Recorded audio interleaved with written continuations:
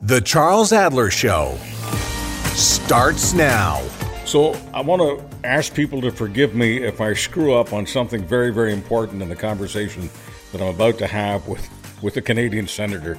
For many years, while she was doing incredible journalism columns, you name it, with the Edmonton Journal, and in Western Canada, one of the best-known journalists, especially in Alberta. We became friends, and of course, friends call each other by their first name, and I would just call her Paula.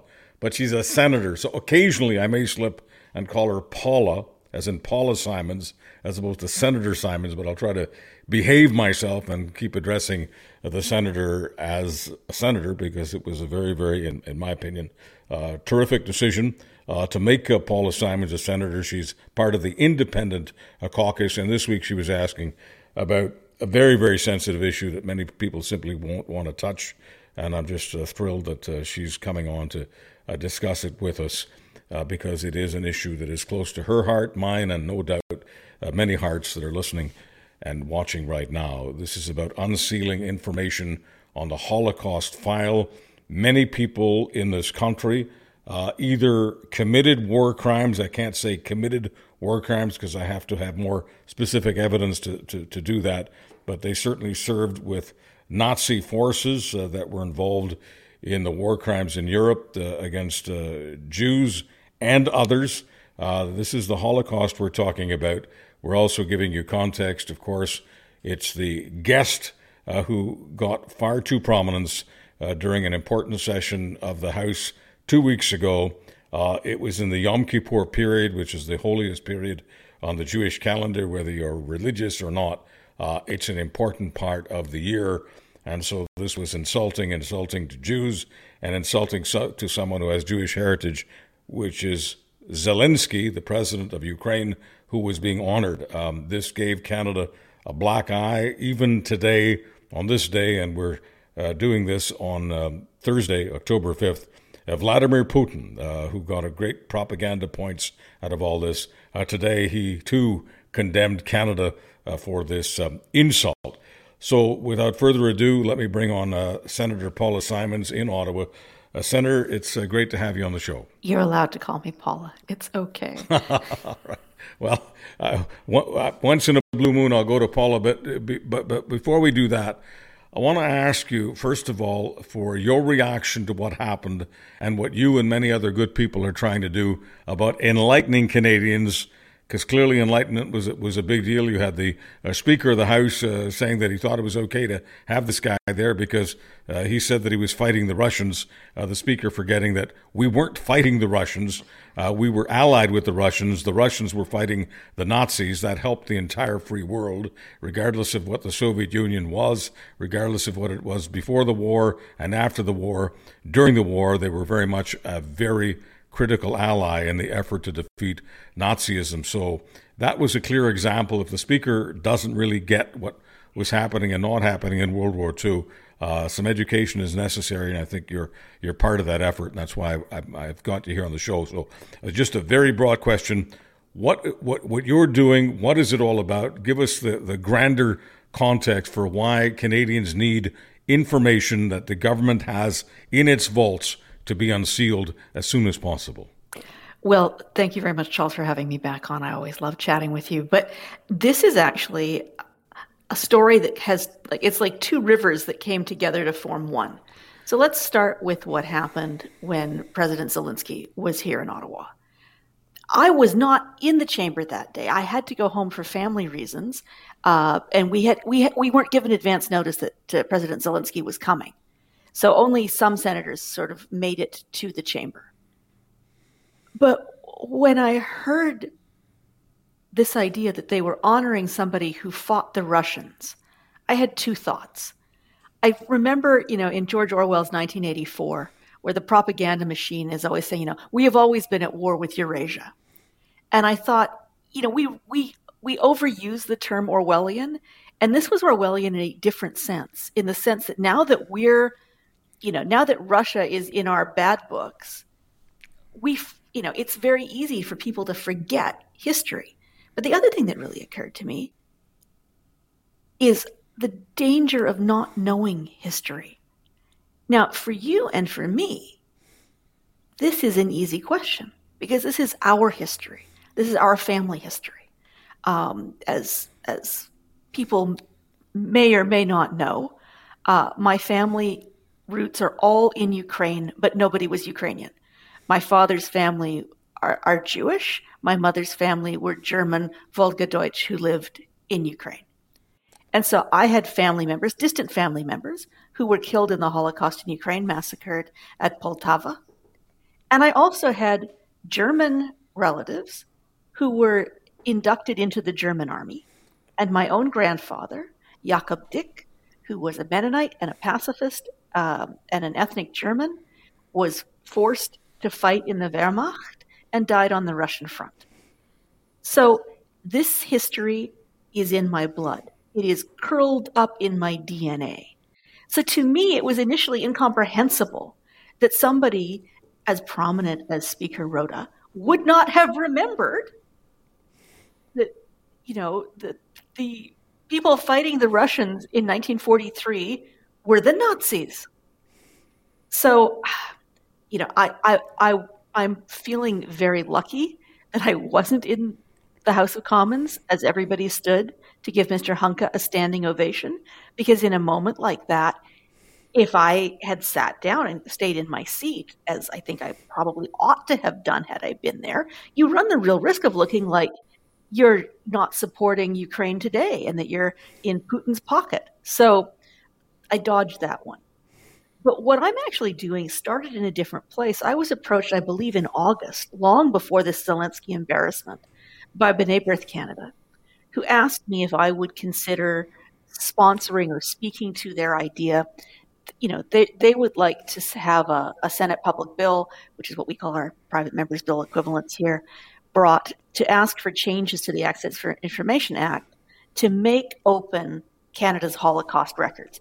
Not just the records of potential war criminals who came in the 40s and 50s, but also the records of what the Mackenzie King government was doing to keep Jews out in the 1930s. And so B'nai B'rith and I, had initial conversations about this via email weeks and weeks and weeks ago. And then after this terrible embarrassment with Mr. Hunka in the gallery, it was just coincidental timing that we already had a meeting booked to talk about this. And for me, I was a journalist for 30 years. Access to information and transparency is incredibly important to me. I was also a popular historian. I've co-written books of history. I've done long-form history documentaries. And so to me, access to history and access to our archival records is something that I think researchers and academics should be able to have. And then there's a third and final piece of this, which is that in 1987, the Deschênes Commission released a report about allegations that people with ties to the Nazis, to the SS, had been not just allowed into Canada, but welcomed with open arms. And the Deschênes Commission report came in two parts, one which was public and one which was private, redacted, and has never been released. And so the question is, absolutely, we need to open the records for what happened in the 1930s and 40s. And then the more sensitive question is, what do we do with the confidential part of the Deschênes Commission report, which could out people who maybe were not Nazis, but who were named and alleged to be and never had the chance to clear their name? Weren't Nazis necessarily, but were likely in the same boat as the person. You've named him a couple of times. I don't wish to give him any more prominence, so I'm not going to be naming him. That you can do whatever you want. You're a senator, you're a free person, you're a trained journalist, and if you feel it's useful to name him, go ahead. But I don't want to name him. I'm just wondering if what's in those documents is more names of people like that with that particular background. I'd have a hard time believing that the names in the documents have nothing to do with the war effort against the Russians, the war effort on the side of Hitler.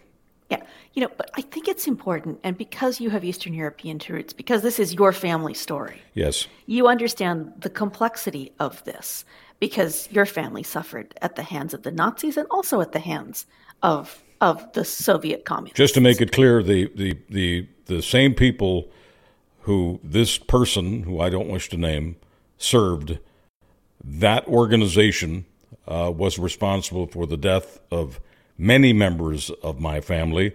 That organization, the SS, ran the concentration camps where some members of my family and extended family were murdered, and others were murdered in other ways that I don't wish to describe. Yeah. So we have a conundrum because clearly anybody who was a Nazi, anybody who enthusiastically joined the SS, that's one category of person.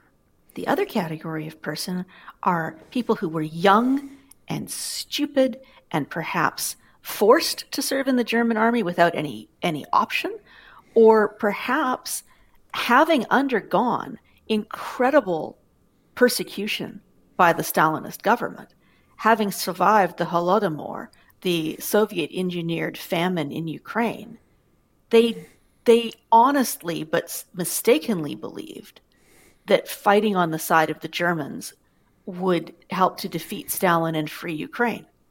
So, of course, this is not in any way to exonerate anybody who committed a war crime. But I think we have to understand that there was a spectrum of moral darkness.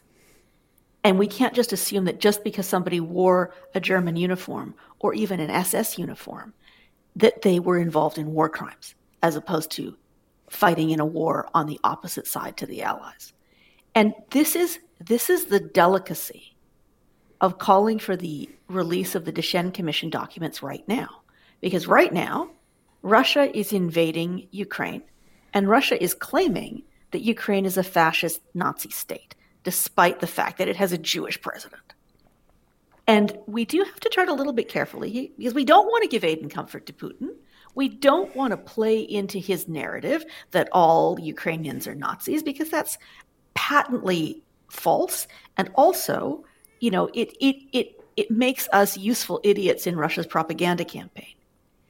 All that said, we can't be afraid to have hard conversations amongst Ukrainian Canadians and Jewish Canadians about how together we understand and examine that history with all the nuance, with all the subtlety, without painting everybody in black and white, understanding that those territories, sometimes called the bloodlands, there were many, many different shades of gray, some darker than others. So, Senator, I've got some gray here in this conversation. Forgive me if I'm missing important points that you're making, but I'm trying to figure out whether or not you're making an argument and then you're doing the on the other hand business, which is fine. But Tevye the milkman. Yeah, right. So I think it was Harry Truman who once said, all the economists were doing well on the one hand. The other hand, Harry Truman said, I think I need a one-handed economist. So I'm not looking for a one-handed senator or a one-handed person to advocate for releasing all the documents, but I am trying to nail down whether or not Senator Simons wants the documents released or doesn't want the documents released. No, I certainly want all the documents that pertain to the pre-war and war period released. I mean, that should be axiomatic. And not just released, but made accessible. Because this is what B'nai B'rith is asking for, too. Because it's one thing to say, oh, well, they're not private. But if you can't get at them, if they're not indexed, if they're not digitized, they're kind of useless. So I'm absolutely calling for that. With the Deschênes Commission, I think what I'm calling for is for there to be a really serious consideration of releasing it, perhaps with necessary redactions of individual names. Because I think if we don't understand what happened and how it happened, we are doing ourselves and our children and grandchildren a disservice. I mean, the most prominent Nazi war criminal who was invited to North America was Wernher von Braun, who was the father of the American space program and who ran rocket programs in Germany. And he used slave labor and countenanced terrible things. Whether he did them or not, they happened under his direction and in his name. The Americans could not wait to bring him to America to help work on the space program. So he is the most prominent and the most, he's the inspiration for the character in Dr. Strangelove. People know that story. What we don't know is how many people came here, how many people who were involved with this Galician SS unit, people who were full up, paid up, Nazi true believers who engaged in war crimes, how many who came had Nazi sympathies but were allowed in after the war, and how many were deluded young men who were cogs in a machine and had very little free will in deciding what they were going to do. And so I think the Deschênes report should be released, but I think perhaps with necessary redactions to make sure that we're not being played for patsies by Vladimir Putin in this moment either. So, Senator, let me ask a blunt question. Well, I need to ask a pretty blunt question here. If I were a young Nazi in Ukraine, okay, and I was like others who enthusiastically joined the Waffen-SS, because there were many who were enthusiastic about getting in. There were many more people applying than were taken.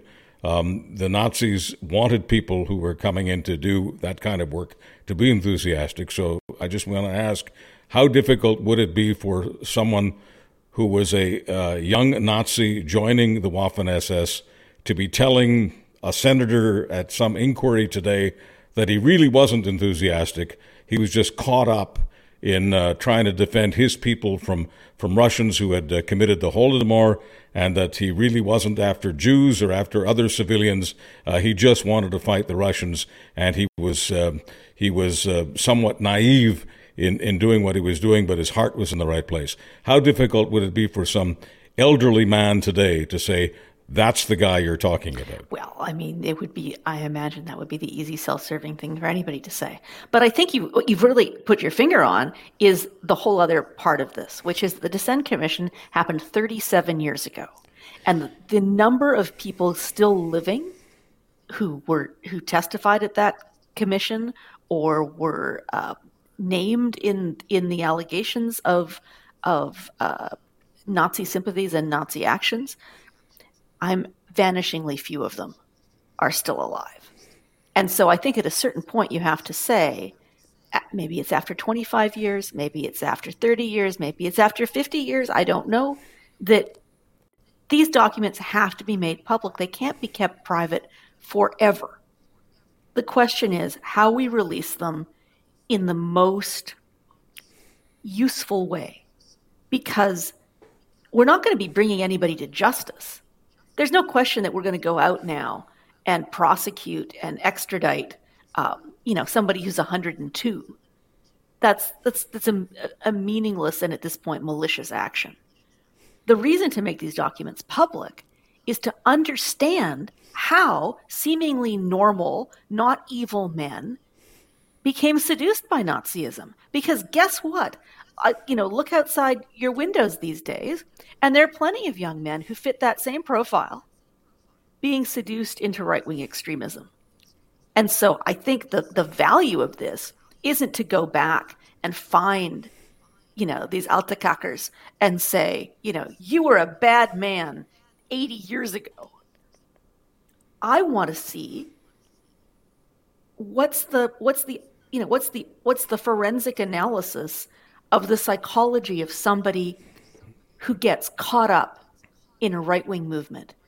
And I think that would be more edifying for us today to think about, all right, what do we do in the face of extremism when people are desperate, when people are angry, when people feel aggrieved? What is it that takes people from, seemingly normal people to do acts of unspeakable evil or to countenance acts of unspeakable evil? That's the value of studying history, not to go back with a scorecard and settle debts, but to understand why seemingly ordinary humans, just like the ones, walking Canadian streets today, could be seduced into doing things that were so horrific. Just to buttress your point about authoritarianism, and then I want to move on to a different question about our government and its responsibilities. And I don't think you'll be saying that our government was somehow seduced. There were cold-hearted calculations made. Some of them were recommended by the British, but I want to get into that. But just to buttress your point about authoritarianism, The Economist is out right now, a very credible magazine, with a survey indicating that approximately 15%, so the number could be higher, but based on the survey, 15% of young Americans are telling The Economist that they prefer authoritarianism, that they don't believe in democracy.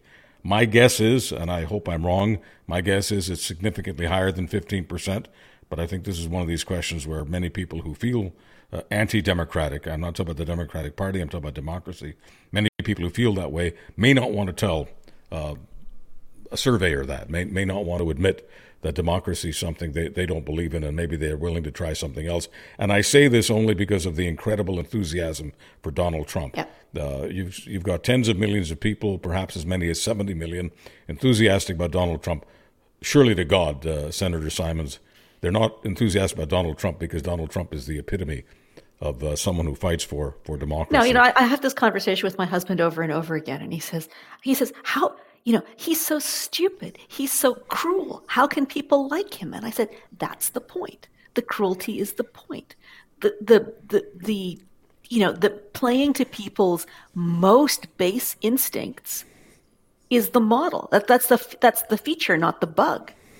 And I've just been listening to a really interesting podcast series on fascism in Britain and the rise of Sir Oswald Mosley, and listening to the historians unpack what was it that brought Mosley to prominence, and then why didn't fascism take hold in Great Britain when there was plenty of racism and plenty of anti-Semitism and plenty of concern about the economy. And I think, at some level, I think we all do ourselves, I think we're fooling ourselves if we think that somehow, if we'd been back in time, we would have been necessarily immune to the lure of simple solutions. I don't mean you and me, but I mean, Yeah. I mean, Mackenzie King, we don't call him a war criminal. How much blood is on his hands for an immigration policy that absolutely refused to let Jews into Canada in the 1930s? And how much responsibility do we assign to the Canadian government post-war, which was quite happy to welcome people who'd fought against Stalin with the Nazis, because at that point there was a Red Scare, and if you could claim that you were an anti-communist, that got you in the door. Well, Canada didn't just admit those people who were fighting Stalin and joined the Nazis. They also admitted people who were fighting with the Nazis. So that's part of what you're wanting to expose by exposing the records of what Canada brought in, who they brought in, and why. Yeah, because I'd rather than figuring out which 18-year-old was just an order follower with a gun and which 18-year-old was a psychopath. I think it's a better question to ask which civil servants in Ottawa decided it was a great idea to let these guys in. I mean, that to me is a much more telling question about the other learning we can take away from this commission is, what do we do now? I mean, because we're faced with this same question all the time. We get people applying for immigration or refugee status here from unsavory regimes all around the world, in every single corner of the world. And how do we decide which Rwandans we let in, which Burmese we let in? Because one person's freedom fighter is another person's terrorist. One person's, leader is another person's genocidal dictator. So, well, Paula, but Senator Simons, these are questions Canada's going to be faced with. Let's be realistic. For a long let's time. be realistic, because I don't want to play the role of the naive Canadian. I've had enough of the naive Canadian. So when someone from one of those genocidal regimes applies for refugee status, they know that the first thing they have to say to Canadian authorities is, I'm against that, and I'm threatened by that. Because unless you say that, you don't get to come to Canada. And the idea, once again, I don't want to be the naive Canadian, the idea that we're doing forensic analysis of all of those people and trying to figure out exactly where they're coming from and trying to determine whether or not they're telling us the truth, once again, I would have to be a naive Canadian to believe that we're spending serious amounts of money genuine resources, getting genuine analysis, hiring private detectives to find out whether or not we're being told the truth. Yeah, and then I remember, must be 30 years ago when I was a young journalist at the Edmonton Journal, and I was writing a lot on immigration issues. I remember this one family. They were from Latin America, and they'd sought sanctuary in a church because they were facing deportation. And they had a bunch of little kids, and one of those little kids had a heart condition and had been born in Canada, and it was a whole thing. The church was raising money for them, and I went and interviewed them all. Well, I mean, the guy was an alleged member of a death squad. And I said to him, it's alleged that you were a member of a death squad. And he said, I didn't have any choice but to be a member of a death squad. Either I joined the death squad or they would have killed me and my family. He ended up being deported. I don't know what happened to him and his children. But every single person has a complicated story. And I don't envy the people who are evaluating refugee claims. I mean, what do you do with somebody who says, yes, I was a member of a death squad, but they made me do it? Because it seems plausible to me that they would have killed him if he hadn't picked up a gun. And yet, of all the people who are waiting in line to come to Canada, do you want death squad guy? I'm guessing we don't. But what I mean is these questions are not so easy. But Senator Simons, I'm not trying to disparage anybody who wants to save their lives, save the lives of their children, and be in Canada. I'm not disparaging it, and I don't have the evidence. But when you do talk to people who have done serious analysis of historical events, and it's not just Germany and it's not just Ukraine, but all over the world, generally people who join special forces and so-called elite forces have to demonstrate an enthusiasm for the business that they're going to be involved in. And every time they're caught and every time they're caught out, they always say, I had no choice. I was just following orders, et cetera, et cetera, et cetera. So I'm like I say, I want people to be able to live in Canada and not be persecuted, and I want them to have their families get you're talking about the heart condition, to get the best possible medical access and all the rest of it. But once again, I don't want to be the naive Canadian and pretend that we don't have many people in this country from all over the world who have participated in some rather nefarious activity and offer the excuse that they had no choice. Let me ask about a specific here, going back to what you're talking about, the public service. What is it that you expect to find from what the Canadian government did after the war? And the reason I ask is because as someone who both of us know and many Canadians know, to be an honest man, a good man, a human rights advocate all over the world, and someone who's a former justice minister in the government of Canada. And I'm talking specifically about Erwin Kotler, who's the head of the Raoul Wallenberg Institute, and someone who is respected around the world by human rights advocates everywhere.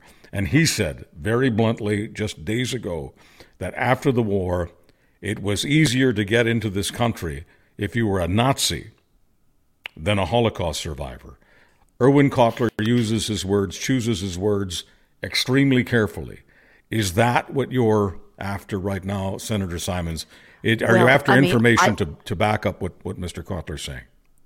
I hadn't heard him saying that. I mean, intuitively, I'm guessing that's right. I mean, the Mackenzie King government was virulently anti-Semitic.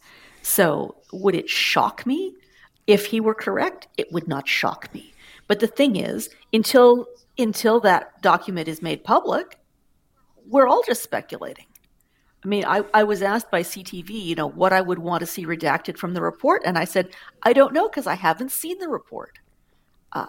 It just seems to me that 37 years after the fact, with almost everybody who would be named in that report, passed on, that the question, as I say, I don't want to send hit squads after 98-year-old men.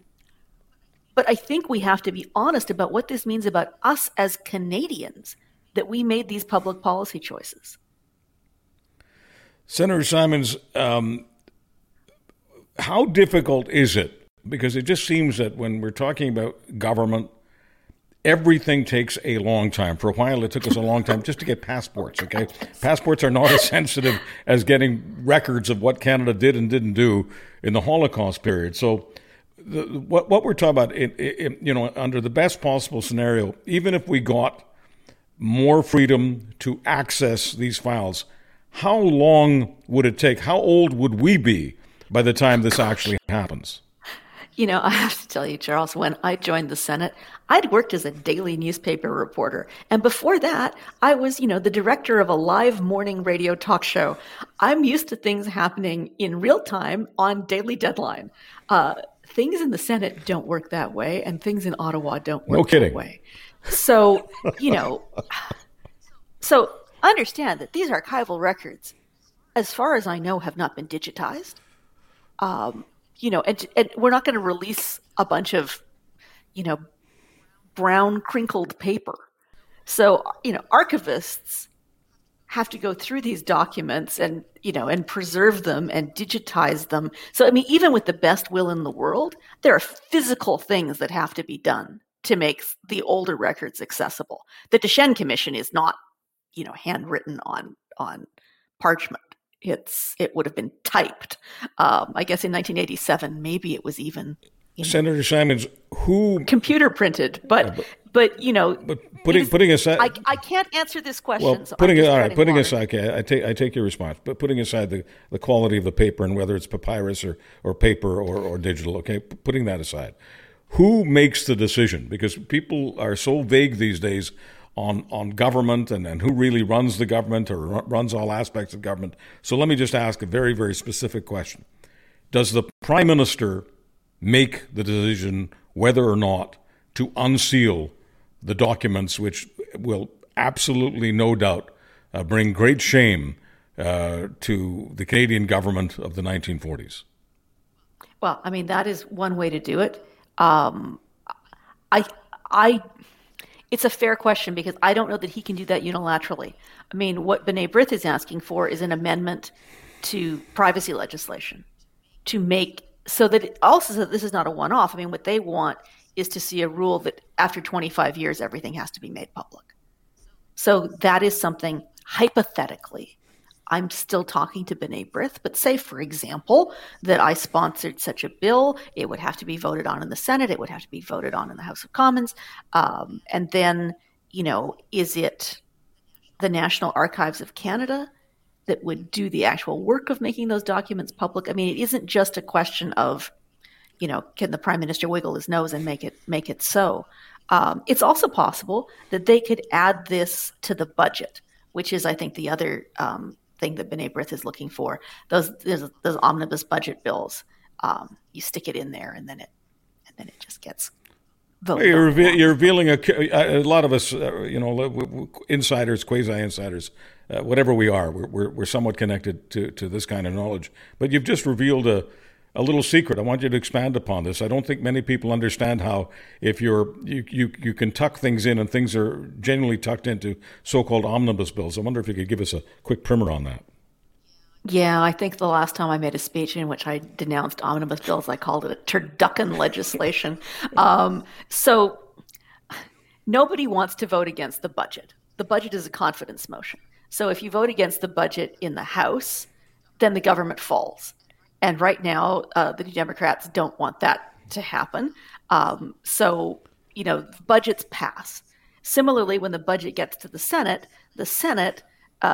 respectful of the will of the elected parliament and mindful that its actions could also bring down the government, senators also vote in favor of the budget. And so the last budget included for one of many examples, it included a revamping of the air passenger Bill of Rights, which had nothing to do with the budget.